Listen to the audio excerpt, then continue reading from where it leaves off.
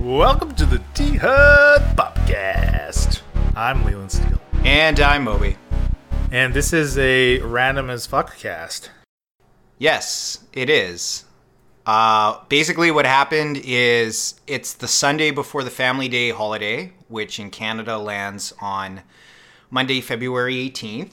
And I was at home drinking wine, and Leland was at home drinking wine, and he just randomly brought up recording. And naturally, I assumed he meant in his hubris that he would record alone. But of course, I said, well, yes, I would love to walk over and do a session because I only live 5 blocks away. Yep, I was mid-episode when Moby just showed up out of the blue. I did, and I said, record me or fuck, we're recording. And so now we're here. This is going to be incredibly off the cuff, but most of what I come prepared with every episode is anyways. So from me, you won't hear a difference. And from me, I don't know what the hell is going to happen as I keep drinking. Leland has the largest wine glasses, I think, of all of T-Hud. Yeah, and you were like, obligated to fill them at least halfway. You are. And then I look at how halfway. my bottle of wine, which I brought, drains as I fill this thing halfway. And it looks, this is like a polite level of wine. This is polite. Yeah, it's not even excessive. After you've drank half of it. Yeah, but as the bottle empties, so fills the glass. Such is life. That's awesome. That sounds legit. But anyways, listener, I also have a 40 of cheap vodka here in case I run out. I see that. A glass of ice. This is just classic T-Hud, baby. Classic T-Hud. What are we starting with? What are we doing? Well, we got to banter about some shit. And, okay, I guess I can bring this up in banter. This is one of the things I told you that I didn't want to tell you because I kind of wanted your thoughts off the cuff. But I'll start with a question. Have you ever played Resident Evil 3? No. No, you have not. Okay. Because there's a lot of online speculation now with how popular Resident Evil 2 is, which, of course, we reviewed in our last episode. Resident Evil 3 is now almost like a slam dunk to be remade. No. Okay, I think it actually is the Resident Evil that most needs a remake. Maybe that or 4, but that's a whole other can of worms. Oh, we can't remake 4. But I want 4 to be scary. Remake it and make it scary. 4 is 4. You gotta leave 4 alone, okay? I would, of course, buy and play a remake of our Resident Evil 3. Obviously. Yeah. It's, of course, never having played the original. Yeah. But from what I hear of the original was that it was a very, very poor follow-up to Resident Evil 2. It was. It was almost as if like it could have been like RE 2.5 as far as quality of product. Me with my Goo Goo Baby mode, that transfers to liking games. So there are a lot of games I like even if they're pretty average. And I would call Resident Evil 3 average. I beat it once. I tried playing it a second time and just kind of let things go. It's an interesting game because it takes place mostly in the streets of Raccoon City, which offers its own dynamic. It's a lot of winding pathways. You have to use the map. Okay. Especially in the beginning. But what a lot of people are saying is that Nemesis, who is the biggest part... You must know Nemesis. Yep. I mean, he's from the film. Yeah. The second film. The fans believe that Mr. X's AI was so good that they could easily put that AI in a Nemesis, just make him faster and a little bit more brutal. Because he would have like a rocket launcher and some other actual weapons. Right. But that would be scary. Yeah, it would though. It would though. Mr. X's AI is good. They may deploy him in spots we hate. Ava's, scenario. But I think overall he was a really well done character, and I think fans are onto something. I think it would be pretty straightforward for them to remake Resident Evil 3. I think it happens, by the way. I think it totally happens within 3 years. Wow. So. Well, like I said, I mean, I'll 100% play it. I'll 100% buy it and play it. It's funny. It's just that kind of makes you think of remakes in general. Like, where is a studio's time best spent looking at its back catalog as far as, games that didn't live up to hype or disappointed versus games that are were incredibly popular and held in high regard to gamers at the time, which one of those two do you think you should remake? Which one is the most assured to make you the most money? Like the one that was already popular, right? Right. Or And that's a good point. I mean, how many of the same people at Capcom that was working on those games are still around at Capcom? Who knows? Yeah. So do they feel like, man, we can do it right now? We have the technology. I bet you they We can do make the feel $6 that. million man. How many of those Capcom employees were around to remake 2, right? I mean, that's Right. the thing.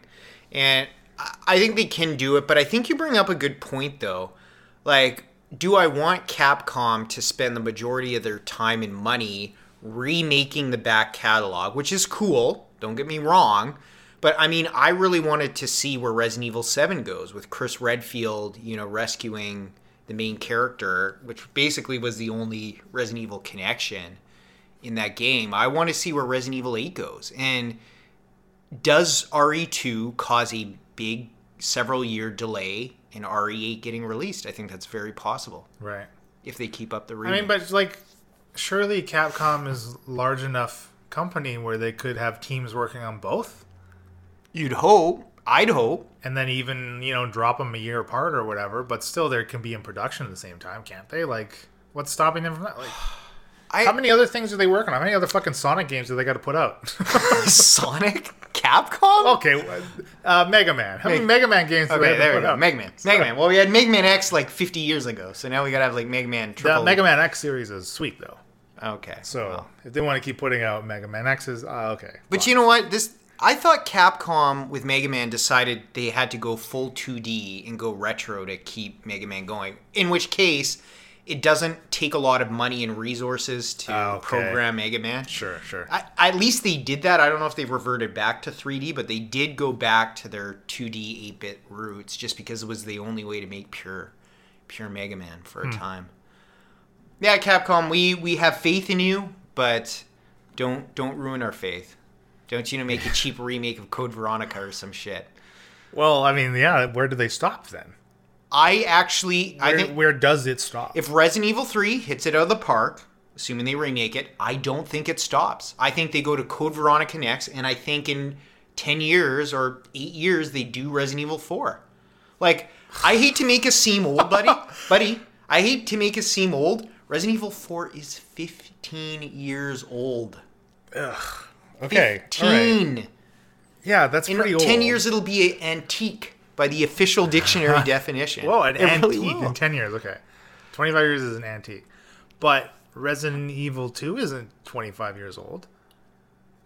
No, but that kind of goes to my point, which is they Doesn't took one need of to they took be- one of their super popular Resident Evil games and remade it. Right. By the time It's Resident only Evil 2 4 decades hits old. 25 years, one of their super popular Resident Evil games, I think they'll remake it. Right. What would they change? Oh, I think you, instead of Ganados as like this big group that are just cannon fodder, I think you do them more like zombies in RE2, just maybe a little faster. You add some new creatures, like Dr. Salazar, but a few more kind of horrific creatures like that.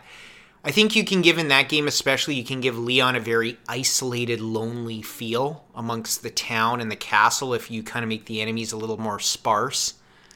I mean, fuck, you could make those monks in the castle actually scary for once, too.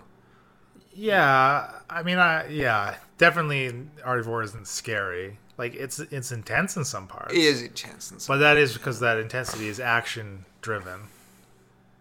And, yeah, man, I don't know. It is my favorite iteration of Leon, though. Yeah. It really is. He Leon's is a bam. he is badass and cool. And he's confident, but he doesn't come across as cocky. He's not Chris Redfield in RE6 punching boulders. RE5. With yeah. RE5, whatever, with, roids sticking out of his ass. So, Well, they had to. They were surrounded by lava. It was their only way to take out Wesker. well, you just punch the boulder. Yeah. I mean, it's just the natural thing to do. He didn't just punch it. I mean, he could put his shoulder into it a little bit. He got it rolling. That's what it was. Look, he did what needed to be done. He did what needed to be done. Capcom, you do what needs to be done. You got anything to throw at me? What do you think? I mean, not really. I've been watching lots of Netflix. Just Okay. this weekend, I watched the first season of Titans. All right. Yeah, I think you mentioned that on Facebook. Yeah, and I didn't hate it. I didn't fucking hate it. That's an A+ for you, listener from Leland. I think I liked it. Wow. Okay, it took a little bit to get rolling. The first couple episodes, like, there's a lot of setup that they need to do, I guess. Robin's actually, like, pretty cool. You actually get to see, like, another Robin, too. The last episode was really good. Okay.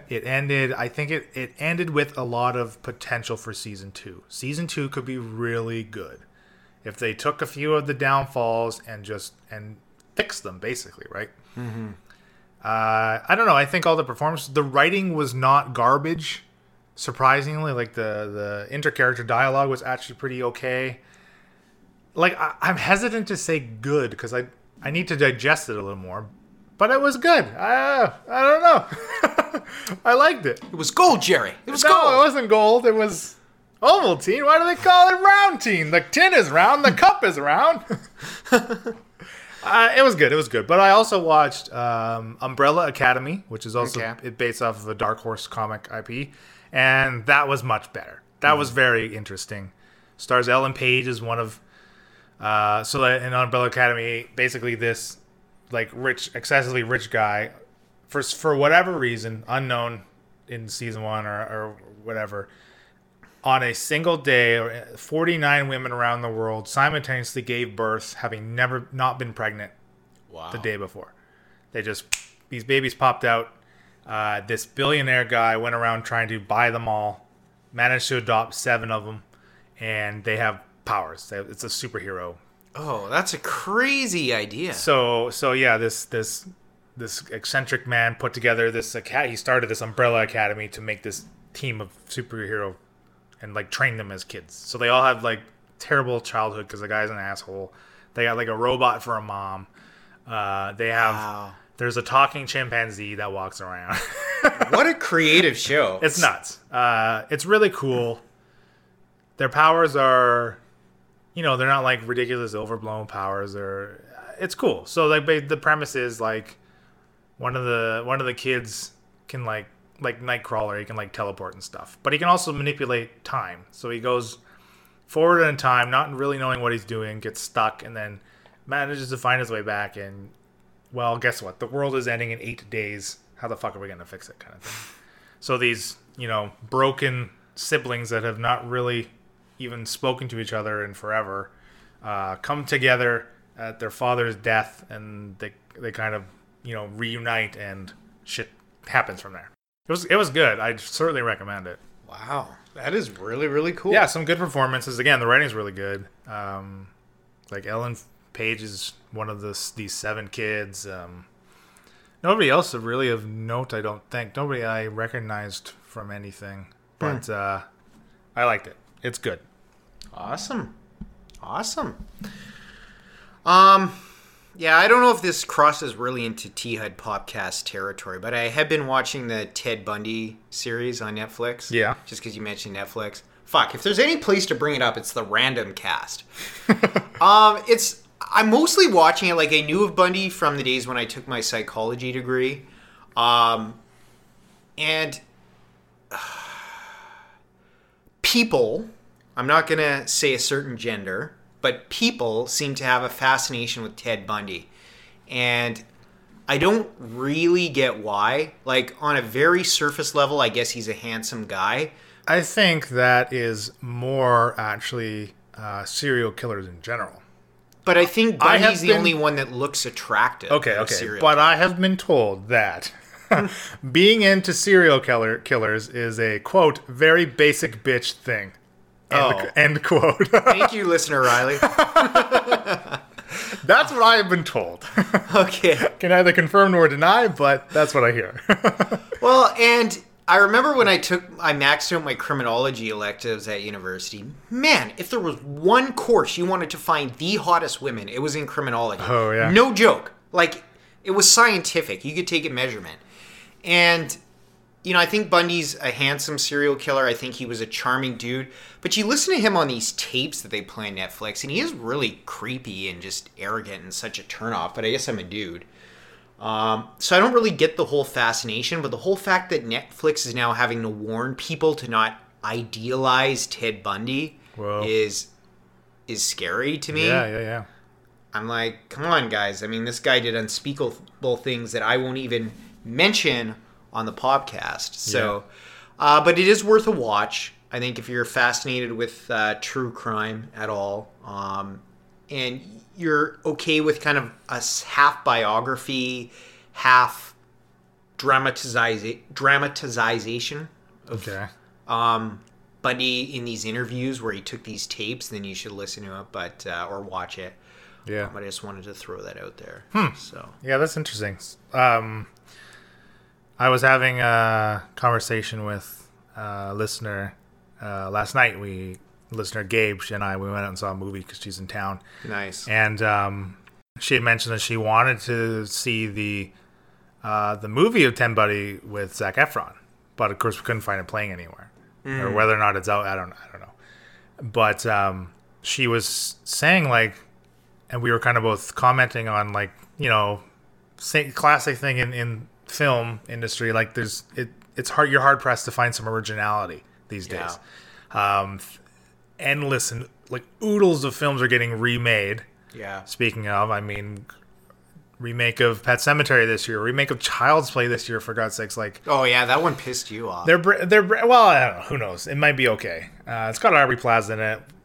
I'm on board with that. But the point being, like, in addition to the remakes, and now it's there's been a couple like serial killer films being made. Like, is this the whole new trend that the entire industry is going to move? Like, of course, when I say entire industry, that's hyperbolic, but you get my meaning. I get like, your drift. We were having this conversation, and I think it's very interesting that they got to move to what is popular, and true crime is incredibly popular, yes, and has grown in popularity like exponentially in the last few years. It's been slow burn, man. Like for a number of years, it's been growing, and it's not like a brand new phenomenon. Just the number of true crime podcasts out there is insane. Like, you could not possibly listen to all of them. It's crazy. Wow. It's I did crazy. not know. There's so many. Like, basically, you gotta, like, you latch onto a host that you like, you're set. Because, like, I mean, they all generally cover the same stuff. Of course, they try to find some of the lesser-known stuff, but when you have such a saturated market, everyone's looking for the lesser-known stuff.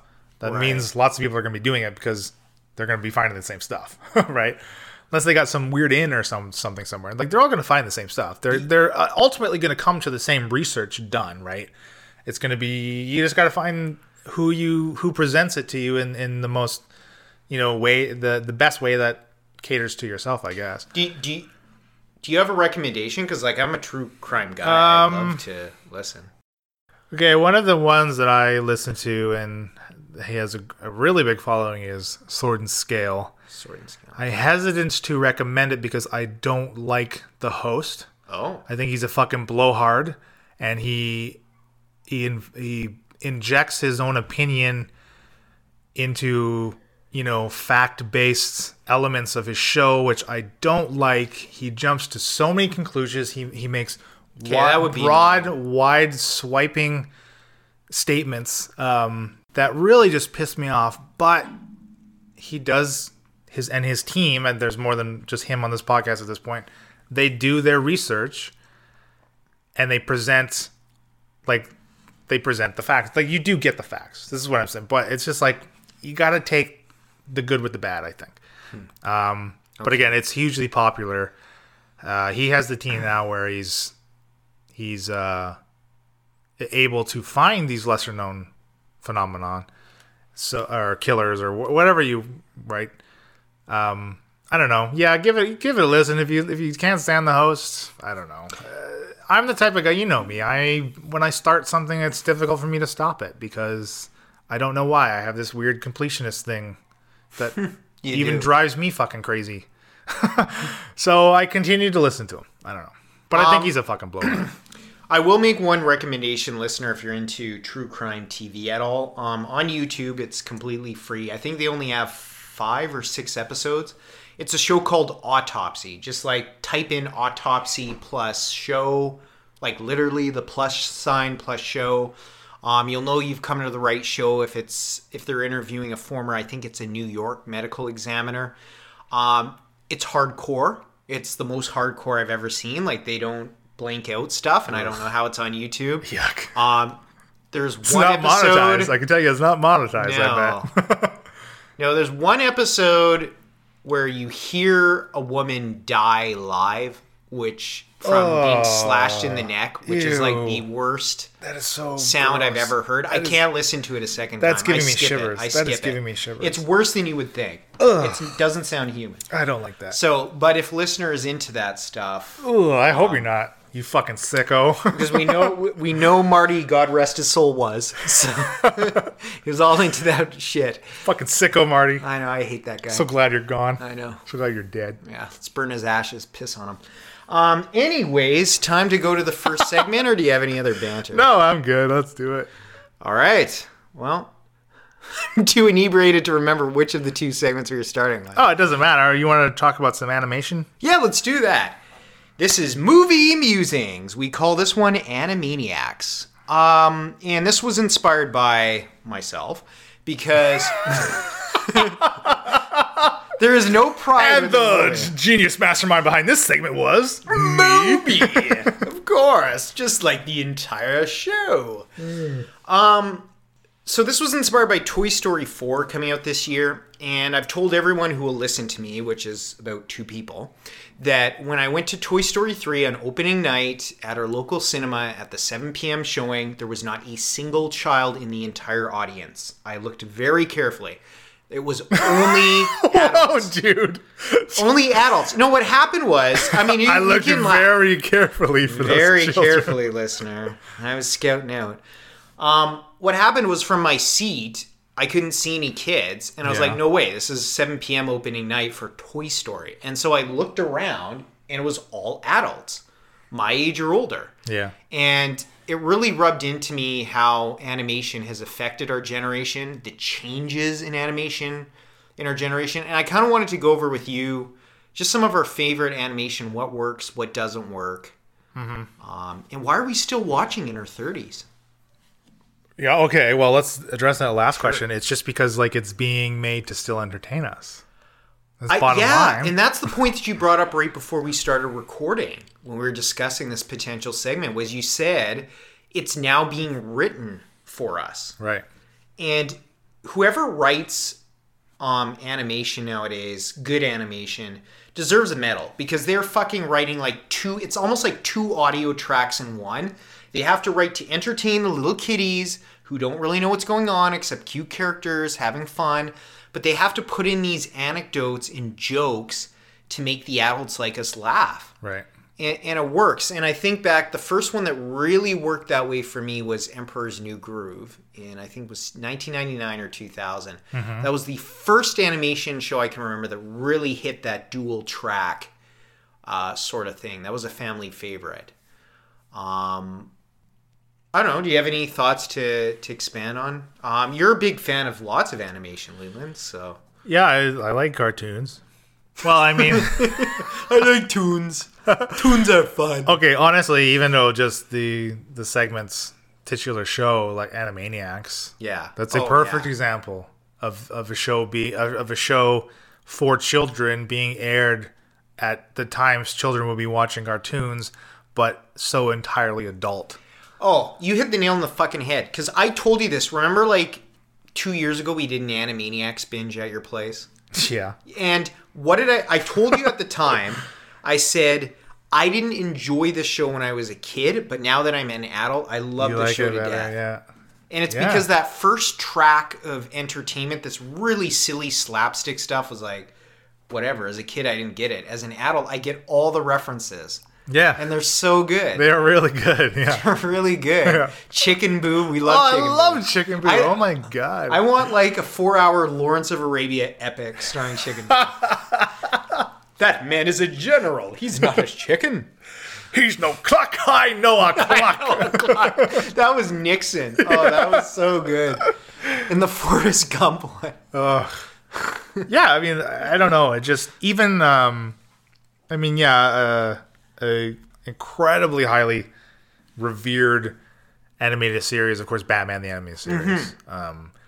And like you were saying again before we recorded, like just the prevalency of the fandom, and the fandom behind the voice actors themselves too, right? Like the voice actors from those shows, they drive you to other projects that are completely unrelated, and I think that is the mark of a talented voice actor. It doesn't matter either, right? That's just, I think, the mark of talent.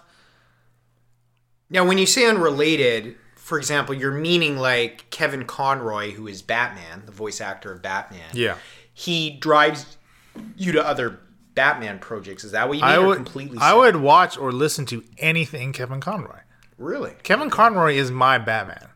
And he's the Batman for an entire generation of children, I'm sure. But yeah, anything with Kevin Conroy in it, I'll fucking see it. I'll pay money to see it. Is Mark Hamill your Joker? Yeah. Okay. He has to be. Of course, it's not gonna be fucking Jared Leto. Oh, well, I wasn't going there, Leland. Way to take it from 0 to 60. Yeah. No. It just.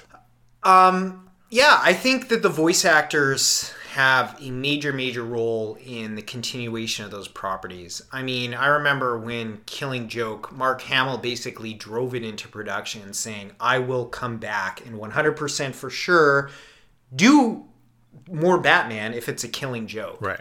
And they made it happen. And his segment, of course, was awesome. Yeah, despite the overall movie maybe being a bit of a right. letdown to some people. Right.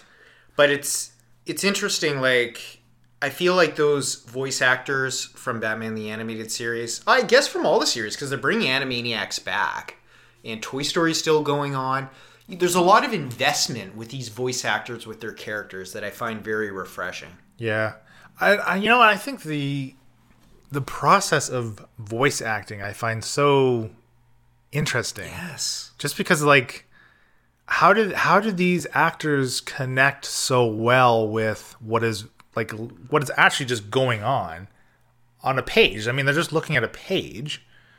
Like, they're looking at a script. How do they connect so well with it? I just blows my mind sometimes. I remember I saw this on YouTube. I saw this kind of behind the scenes thing with Mark Hamill as the Joker, and he basically tries to make it like theater production. He'll be out of his chair, voice acting, like doing big movements and acting the Joker basically in the scene.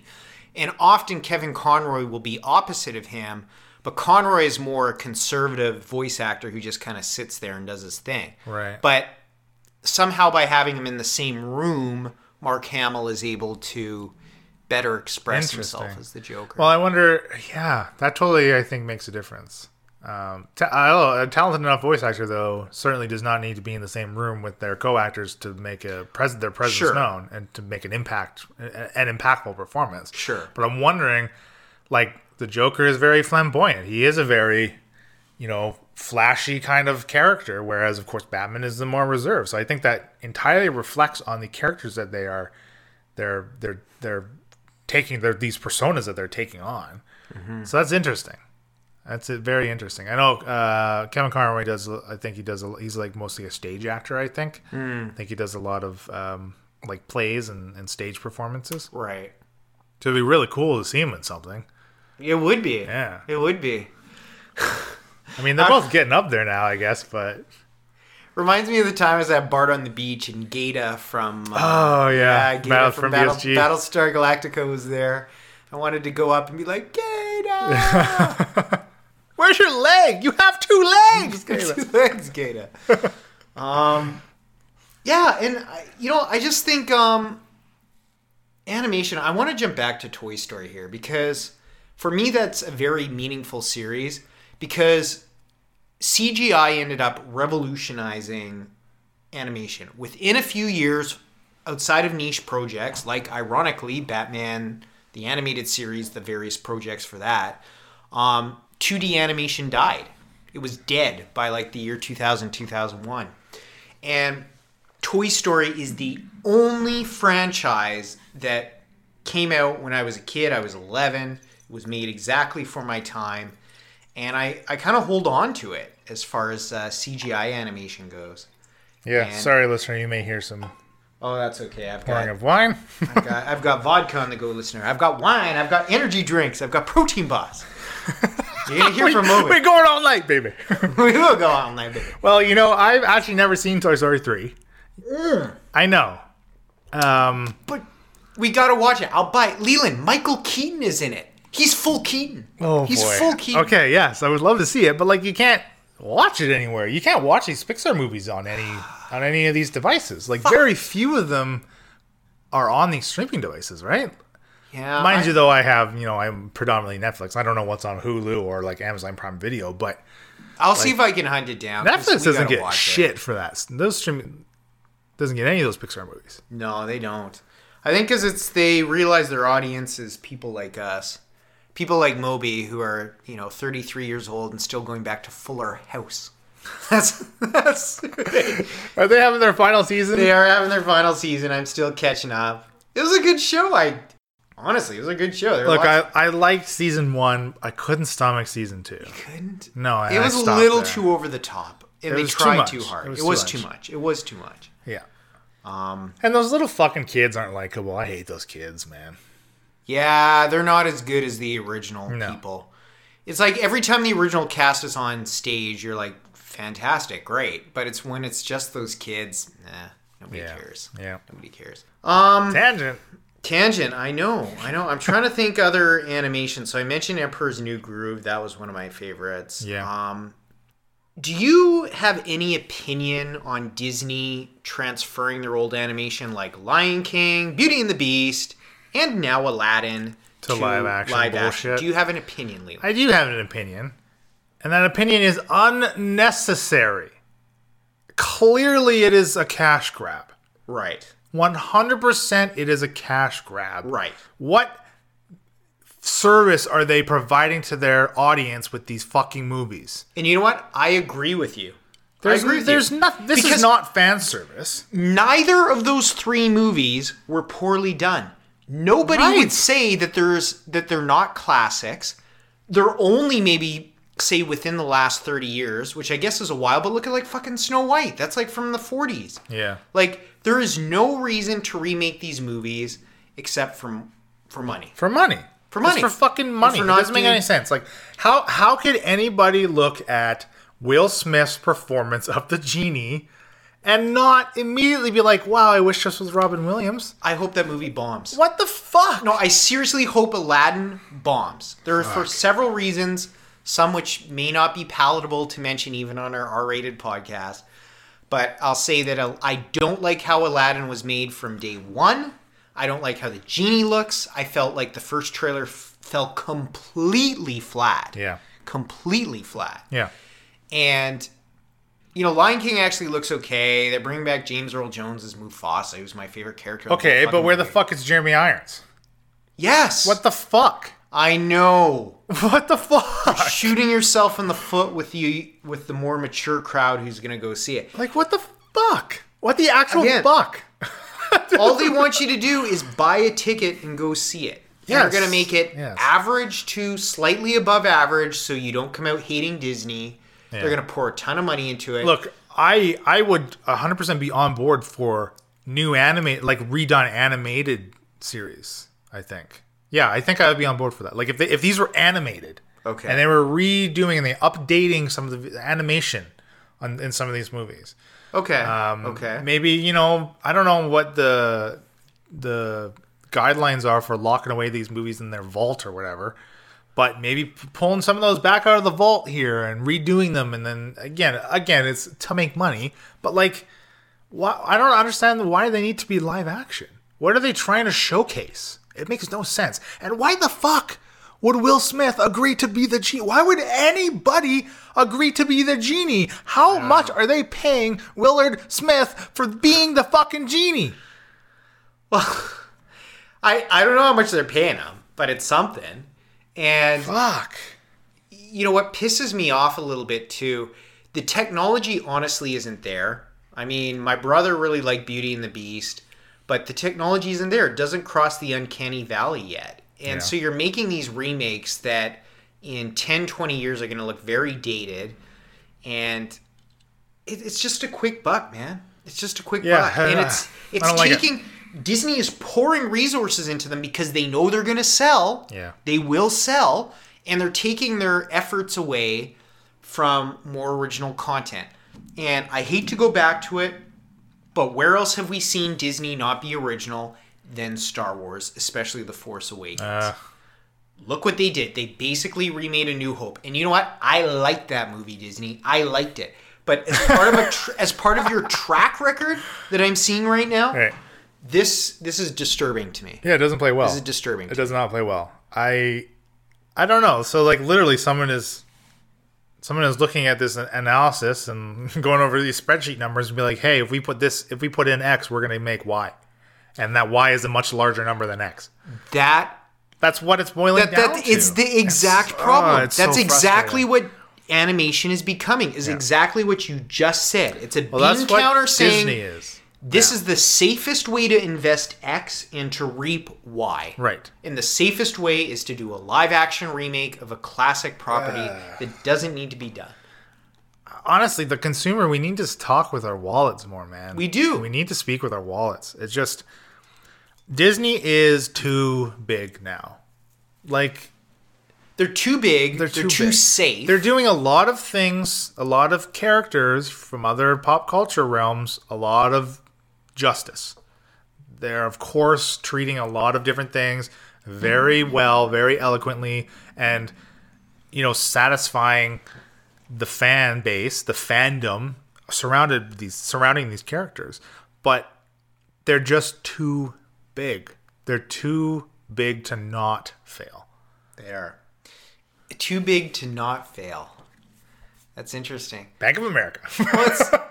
You look at what's happened, it's going to go down in history that their current chairman, who I think is retiring either later this year or next, Bob Iger, that this is his thing. He bought up a ton of franchises. He swelled Disney into this gigantic, mega property, which it already was, but I mean, he brought it to new levels. Yeah. He's going to go down very favorably internally for Disney in their history for the amount of money he makes them.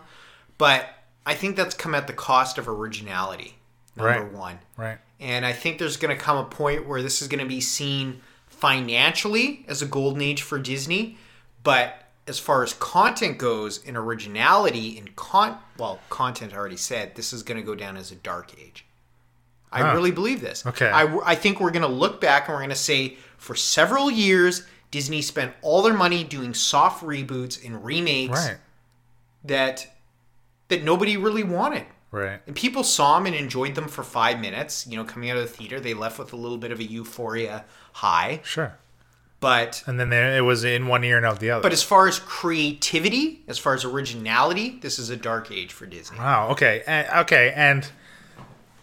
Okay. That lends to missing out on like a generation's worth of potential classics. Yes. You think through the history of cinema. Yes, that's all the whole of these point. remakes and reboots we no longer will be getting to be. You cannot look back on a decade and be like, wow, this decade was packed. Look at the 80s versus the 70s and versus the 90s. Look at all these creative Yes. even cult classics. Cult classics are not being produced as often. And I know that is contrary to the concept of cult classic, but really it's very easy for something to be a cult classic nowadays, right? Like you can put that label on like anything that's over 20 years old and be like, yeah, that's a cult classic. Like if you like it, you're going to be like, that's a cult classic. Whether or not it actually is, may be debatable, but Look at the actual dark age, what that was, where we get that term from. It was the age of technological stagnancy, where humanity really didn't move forward. There was just kind of this infighting and just stasis, basically. And that's where Disney is creatively. Does that create a vacuum then for other companies and studios to fill it? It does. And are they filling it? No, they're not. No, they're not. Right, because they see the success of Disney. They see the success of the man on the mountain, right? The man on the tower, and be like, well, shit, This is how they got there. Look, the steps are already paved. They're already laid. We just got to walk And up that's them. the problem. I wish I could point out to you one company that's trying to move in on this creative vacuum, but I haven't seen any. Well, and you know what? I don't even know how much of blame we can lay on these studios because We keep paying. I know We keep paying. They just So, have to. They have you know to. what? As companies, they have to follow the financial trends.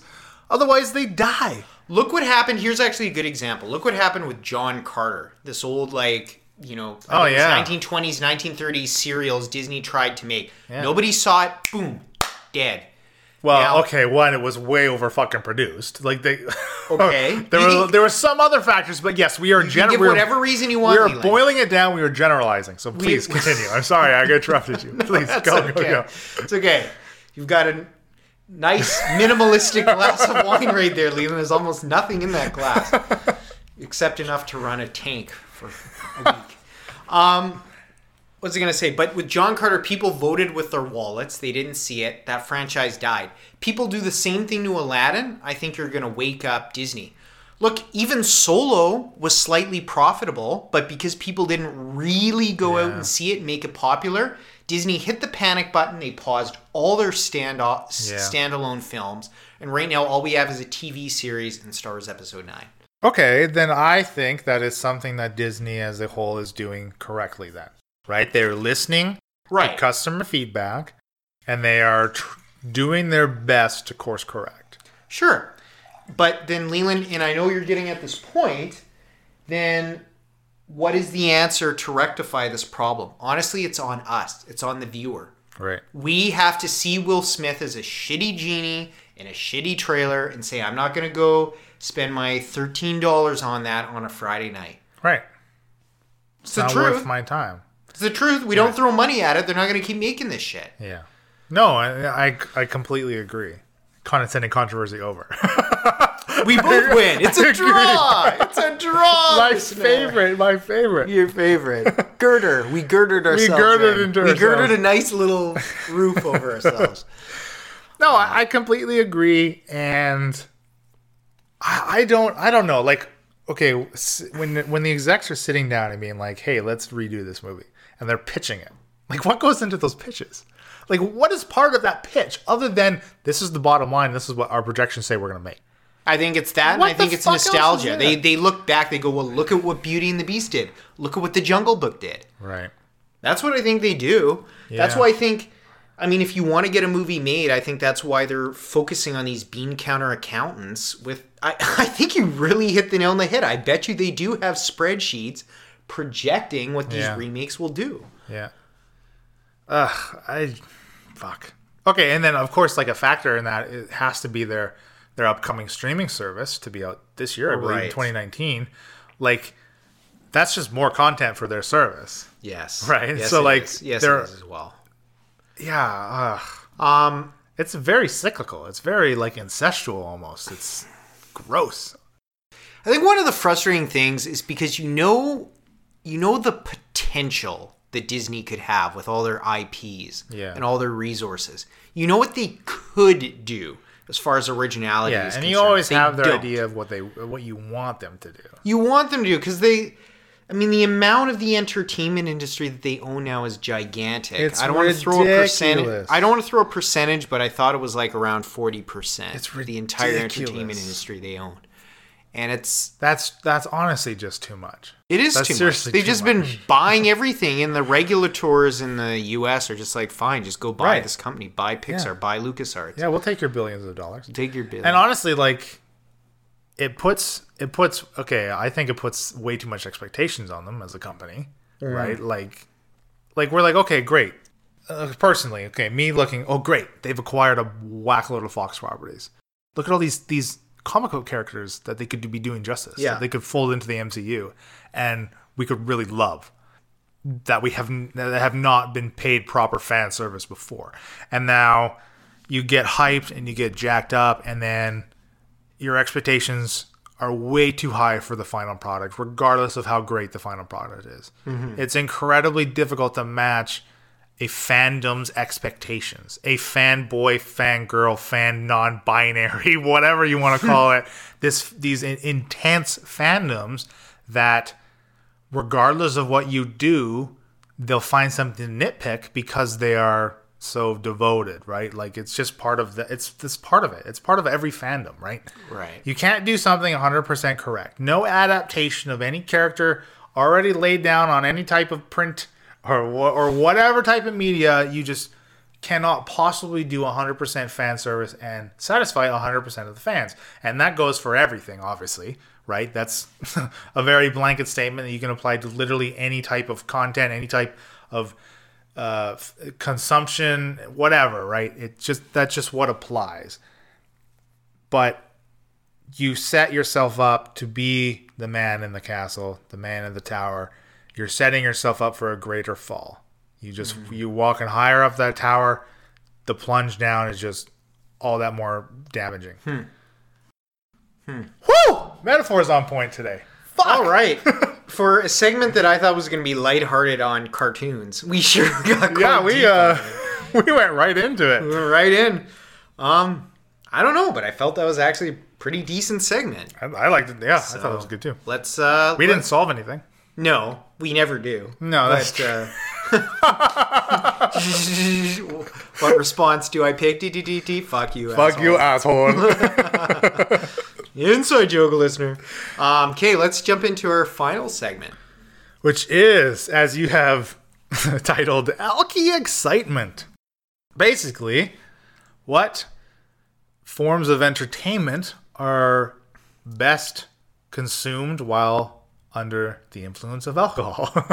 Basically. Right. I mean, what do you like to do where, hey, maybe a couple of drinks around the table are going to enhance the experience or are suited nicely for a relaxed kind of chill, pop a beer.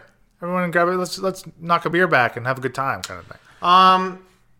I'm going to start out by saying retro multiplayer games. And I know that's a big T-HUD one, but I think that's one that can be extrapolated to listener anywhere. Yeah. The old cliche, they don't make them like they used to. That does apply to retro multiplayer games. Yeah. Particularly from the N64 era. I mean, we're spoiled in a way with my TurboGrafx 16 and the 5-player port. So all of T-HUD can play Bomberman and shit. So listeners not going to have access to that. But I think some of the other retro games, they really, really are good for like nights with alcohol and snacks. They really are. Saying. Yeah. Well, and that, I don't know. I think with those, they just lend back to an era that reinforced the split screen era, right? Yes. Like they don't make consoles, they don't make games centered around, local 4 people local multiplayer, 4 people just sitting in a room, just playing the game, right? Like just enjoying it and each other's company. They don't make games that way anymore. No. Because they don't make money that way anymore. No.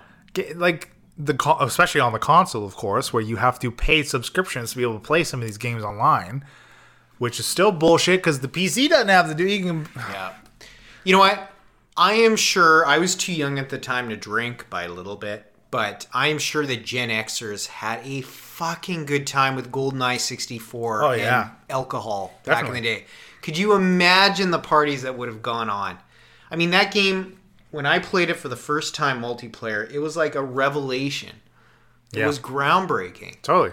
And you combine that with booze, if you're 5-10 years older than I was, that would have been a hell of a good time in the late 90s. Yeah. I just have so many fond memories of just even a couple console generations ago, like PlayStation 2. One multiplayer game we played so much of was Time Splitters. Yes. Man, I love Time Splitters 2. The getting's good. Oh, man. Time Splitters 2 was so good. So good. So much fun. And again, we weren't drinking age. Like, well, Marty and I, God rest his soul, R.I.P.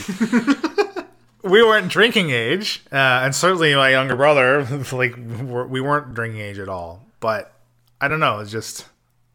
I mean, I don't want to say like booze makes everything better because it doesn't. Obviously, It didn't make Power Rangers better. It did not, and you don't need to be drinking and playing these games and having the same experiences to have a better time. But if you are so inclined, these are things that pair well. I just think they go well together. I mean, I don't know. Yeah. I mean, It's interesting though. Like these games, do they serve? Okay, so generally, alcohol serves as a social lubricant. Yes. Like, do these games also serve that same purpose? Do you think?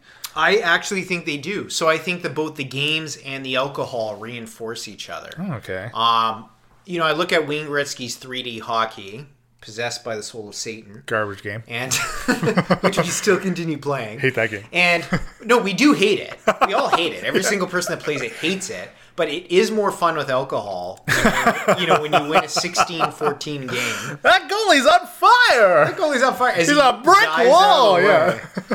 I mean, that is one of our all-time favorites. Yeah. I don't know. You look at one. I think Worms would be fun if we had drank more playing it because it's like precision-based and aiming. Oh. I think we'd like forget about the wind and bazooka. I don't know. I feel like that one would borderline frustration. Hallelujah. Worms is so good. Well, it is frustrating when you get a girder pack. That is. Oh man, Girder's the best part of that game. There is no worse part of a video game than in multiplayer with Leland when he gets a pack of girders and locks you into this like prison. Look, you cannot taste or smell. What it boils down to is a consumption of resources. All I'm doing is making you consume more resources than myself. Girders are the way to win at Worms. Okay, if you're not using girders, you're not playing the game. If you're not using girders, listener, you're not playing the game. Yeah, if you're not girdering, you're last. Ricky Bobby. Yeah, so local multiplayer, I think, is really good on alcohol. Okay, Leland, I'm going to throw you a little bit of a curveball here, but do you think any board games or card-based board games would be really good on booze? I know we haven't done it much, but... Yeah, no. Well, I don't know. There are so many different party games that they make, like even like hobby party games. Very recently, I think it's called Just One. It's come out, like Happy Salmon. It's like Happy Salmon. Like, wow. I don't know the exact rules, but you're making like a fist. You're trying to get people to either shake your hand, like give you a fist bump, or like a high five or something. I don't know. It's just crazy. Yeah. So they make so many different games that could possibly be enhanced with some alcohol. But yeah, I think you could say that for any party game, really. Yeah, I do think certainly some of the games you have are complicated to a level that I don't think booze would help with. Mm-hmm. Like, okay. Hey, Downforce though. Whew, Downforce was awesome when we were lit. Yes, we were lit, and that was so Downforce was so fun. The cars are going so quickly there. They're zooming around They're the so track. fast. Zooming. You look at one of our all-time favorite games. All of T-HUD loves Lords of Vegas, but would booze lubricate Lords of Vegas? No. So the person running the game couldn't. Should not be. No, because you were like basically a human computer. Yeah. Whoever's running the bank in that game should not be. One, two, give me 5. How many lots? 6, how many lots do you have? Look at this dice. You can't. No. Also, like other really good games, like I like Black Orchestra. I'd hate to play Black Orchestra drunk. No. Those games you can't just do it. can't. You need your You focus. You need your focus. You could have a beer with them. You can have one beer with them. Sure. But but other than that, no. Like if you are having a gathering specifically to play some of these games, as opposed to these party games, which lends to having some people over and hey, let's bust this out. Right. Those are two very different things, obviously. Right. Same with same with the video games.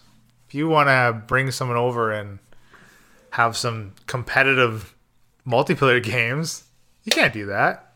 Even like well, shit. At Christmas time when we were playing the new Smash Bros. Oh yeah. Like I was relatively buzzed, and like I was getting pissed off at these fucking controls because like they're weirdly complicated when you jump into it, and then you very quickly adjust to them. That was a good party game. Yeah, Smash Bros itself, the original, is a great party game. That'd be so much fun drunk. Yeah. where you got like 3 buttons. That's it. Exactly. And they somehow all make sense. And I'm running around just shooting big balls of energy with Samus. That's it. Samus. That's all Samus you all the do. way. You like to shoot your big balls. Yeah. Big balls. Great Yeah. balls of fire. Share my balls with everybody. You want some balls in the face? I'll give them to you. It's Leland's offer there, listener. That's the $5 Patreon tier. Anything to get our first Patreon. I mean, we have lots of Patreons. We're really popular. Whew. All right, have another drink there, Leland. Bottoms up. Cheers. Cheers. We're, So I mean, I think we're so poor. I think we, I think we covered like whether or not alcohol makes some of these games more or less fun, because clearly there are some that are more inclined to have a couple with than not. Right. But we haven't talked about snacks, food. Oh. What do you pair well with some of these same instances? Okay. Here's the trick, and we've never got this right as friends. We need to have the pizza after we're significantly inebriated. Now, that said, I think pizza goes well primarily with movies. Right. I don't know why I'm saying this, but I think it does. I think the gold standard food for getting drunk and then eating that food has to be Chinese, though. Yeah. Oh my goodness. I think I would savage King's Kitchen right now if they were open. I would get like 5 orders of lemon chicken with you. Just Okay, go for it. hold that thought. I must pee.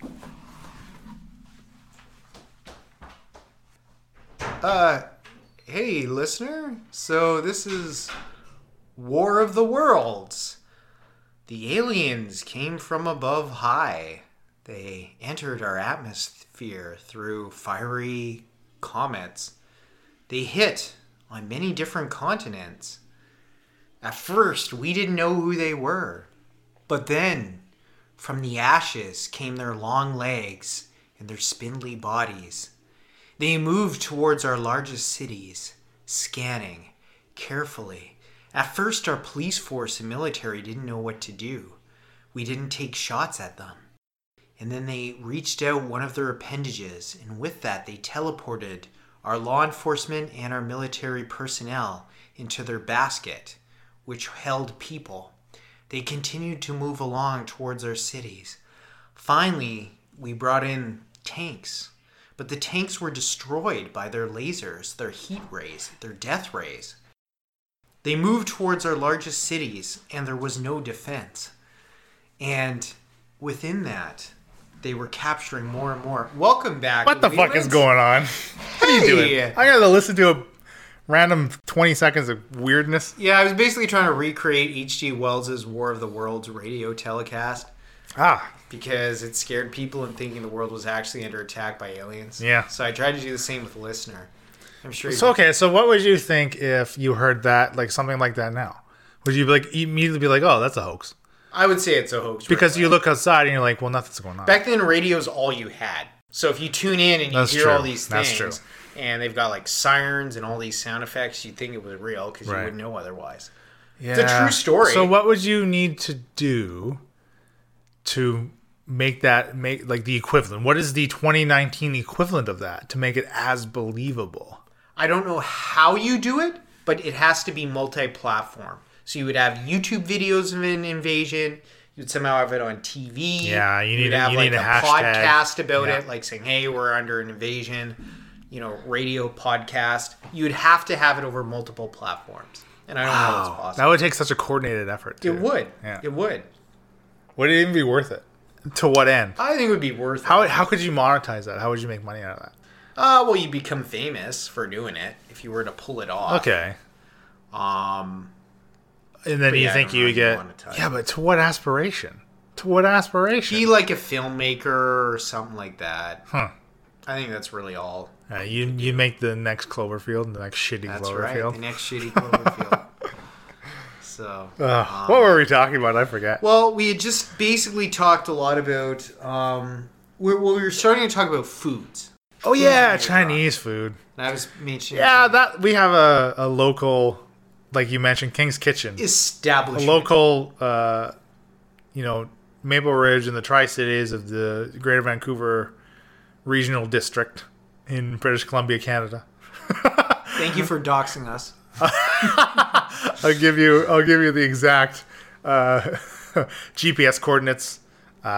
Only available to our patrons. That's right. We have so many to give out. Patron only content. Lots of doxing because we're so popular on Patreon. Let's cry together, Leland. Oh man. Fuck, this wine is kicking my ass. Hello, McFly. Hello, McFly. But yes, Chinese food soaks up a lot of the alcohol, but so does pizza, right? But I think that Chinese food has a less soaking factor than pizza does. Like, pizza has been the perennial T-Hud buzzkill for forever. Like, I remember so many UFCs at Marty's house where it's like, yeah, we're going to drink, dudes. We're going to drink. We're going to have pizza. And so we drink and we have pizza, and, like, the pizza just soaks everything up. Yeah. And you're like, you know... This sucks. I want to go to bed. Leland, how are you doing? Good. E equals MC square. I can make, like, a cognitive equation because you're not drunk. Like, synapses are firing properly. And it's like... Right, but pizza alternatively, with the carbs on some of soaks those up same food. UFC nights with Chinese food, Right. like, we're pounding back 20 MGDs. That's right. And bada bing, bada boom. And it ends in Marty and me fighting, or Marty and your brother fighting. Yeah, but the point is you were drunk.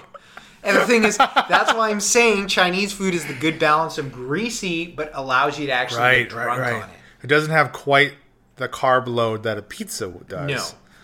And I mean, if you look at a pizza munched up in your stomach, what that is like a ball of bread. carbs that soaks up whatever it touches. Yeah. And so it soaks up booze. Whereas Chinese is like noodles, it's meats, it's things like that. Yeah. But things that are kind of Salts. keep the booze separate. Right. Salts, Right. heavy on the salt. Yeah. But the booze kind of flows around the food material. When it It's a comes better to feng Chinese. shui It is better feng shui. in the stomach. It's better feng shui, and it allows increased absorption of alcohol content. Yeah. You know, we don't drink anywhere near the amount that we used to. Like 10 years ago?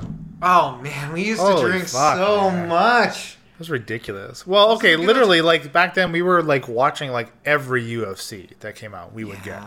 We For were one getting thing. hammered. And then eventually the UFCs got where literally there was a UFC every, like, 2 weeks that we were, like, having some beers and ordering food for. Like, it was excessive. Do you remember when I liked that girl who was part of Storm HUD, and then I asked her out and she said no, and 5 minutes later she was making out with Riley 6 inches away from me, and I was just like, hey, listen, Yeah. Riley. That was a good New Year's. Yeah, that was fantastic. That was my favorite of all. But we did have fun. Grindhouse are good movies to watch when you're drunk. Oh, yeah. Yeah, Totally. all of them. Hobo with a Shotgun, Machete Machete. Return, Yeah, Machete 2. Black. Oh, are they ever going to make Black Machete Dynamite? in space? The other two made no money, so my guess is no. Oh, fuck. Man, oh, man. But Do you want to talk about something else? I don't know. Wine, red or white? You know what, really? I mean, unless I did want to bring up Grindhouse as being awesome films to watch while drunk, but I don't really know what other films are good to watch while drunk, so... I don't know. I think, I guess any, like, comedy.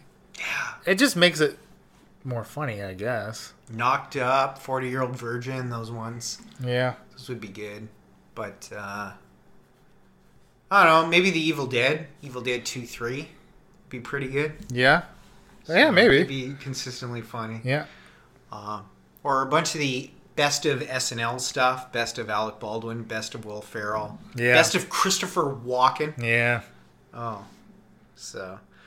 But, no, that's pretty much all I got. Do you have anything? As he drinks, he drinks. Okay, listener, by this point, we're pretty fucked. No, that's good. This is good. We're like an hour and a bit in. No, is a lot of fun. Should we wrap it up? Do the end of the show stuff? I think so. I think anything else would just be pushing it. And I gotta walk 5 blocks home without walking into a bus. So. Oh, boy. Okay, well, we are the T-Hud Popcast. You can see us at ttpodcast.com. That stands for the T-Hud Podcast. Absolutely. .com. We're on Facebook and Instagram. I'm on Twitter. Should we make a T-Hud Podcast Twitter? We probably should. And then I can view Trump on it. We'll just... Just kid. And we'll just... okay, I'll get on that. But yeah, ttpodcast.com. If you like what we're doing, maybe you'll support us on Patreon. No big if you don't, but, you know, whatever. And... It is a biggie. We're dying without you, listener. We're dying without you. Look, we just want to put out more content. I just want to hit some of them content goals. That's all. That's it, baby. I am working on the pilot for Learning with Leland, which will release for incentive, for Patreon incentive. Co-starring LeVar Burton. Oh, that would be awesome. Wouldn't that be? Oh my God. That'd be the best thing ever. That would fucking get us patrons. Oh, yeah. That would 100% get us LeVar, patrons. if you're out there, we need you. We love you. Reading Rainbow. That's right. You're reading the Forge. I've been Leland Steele. I've been Drunk Moby. Take care, listener. Thanks, listener. Bye-bye.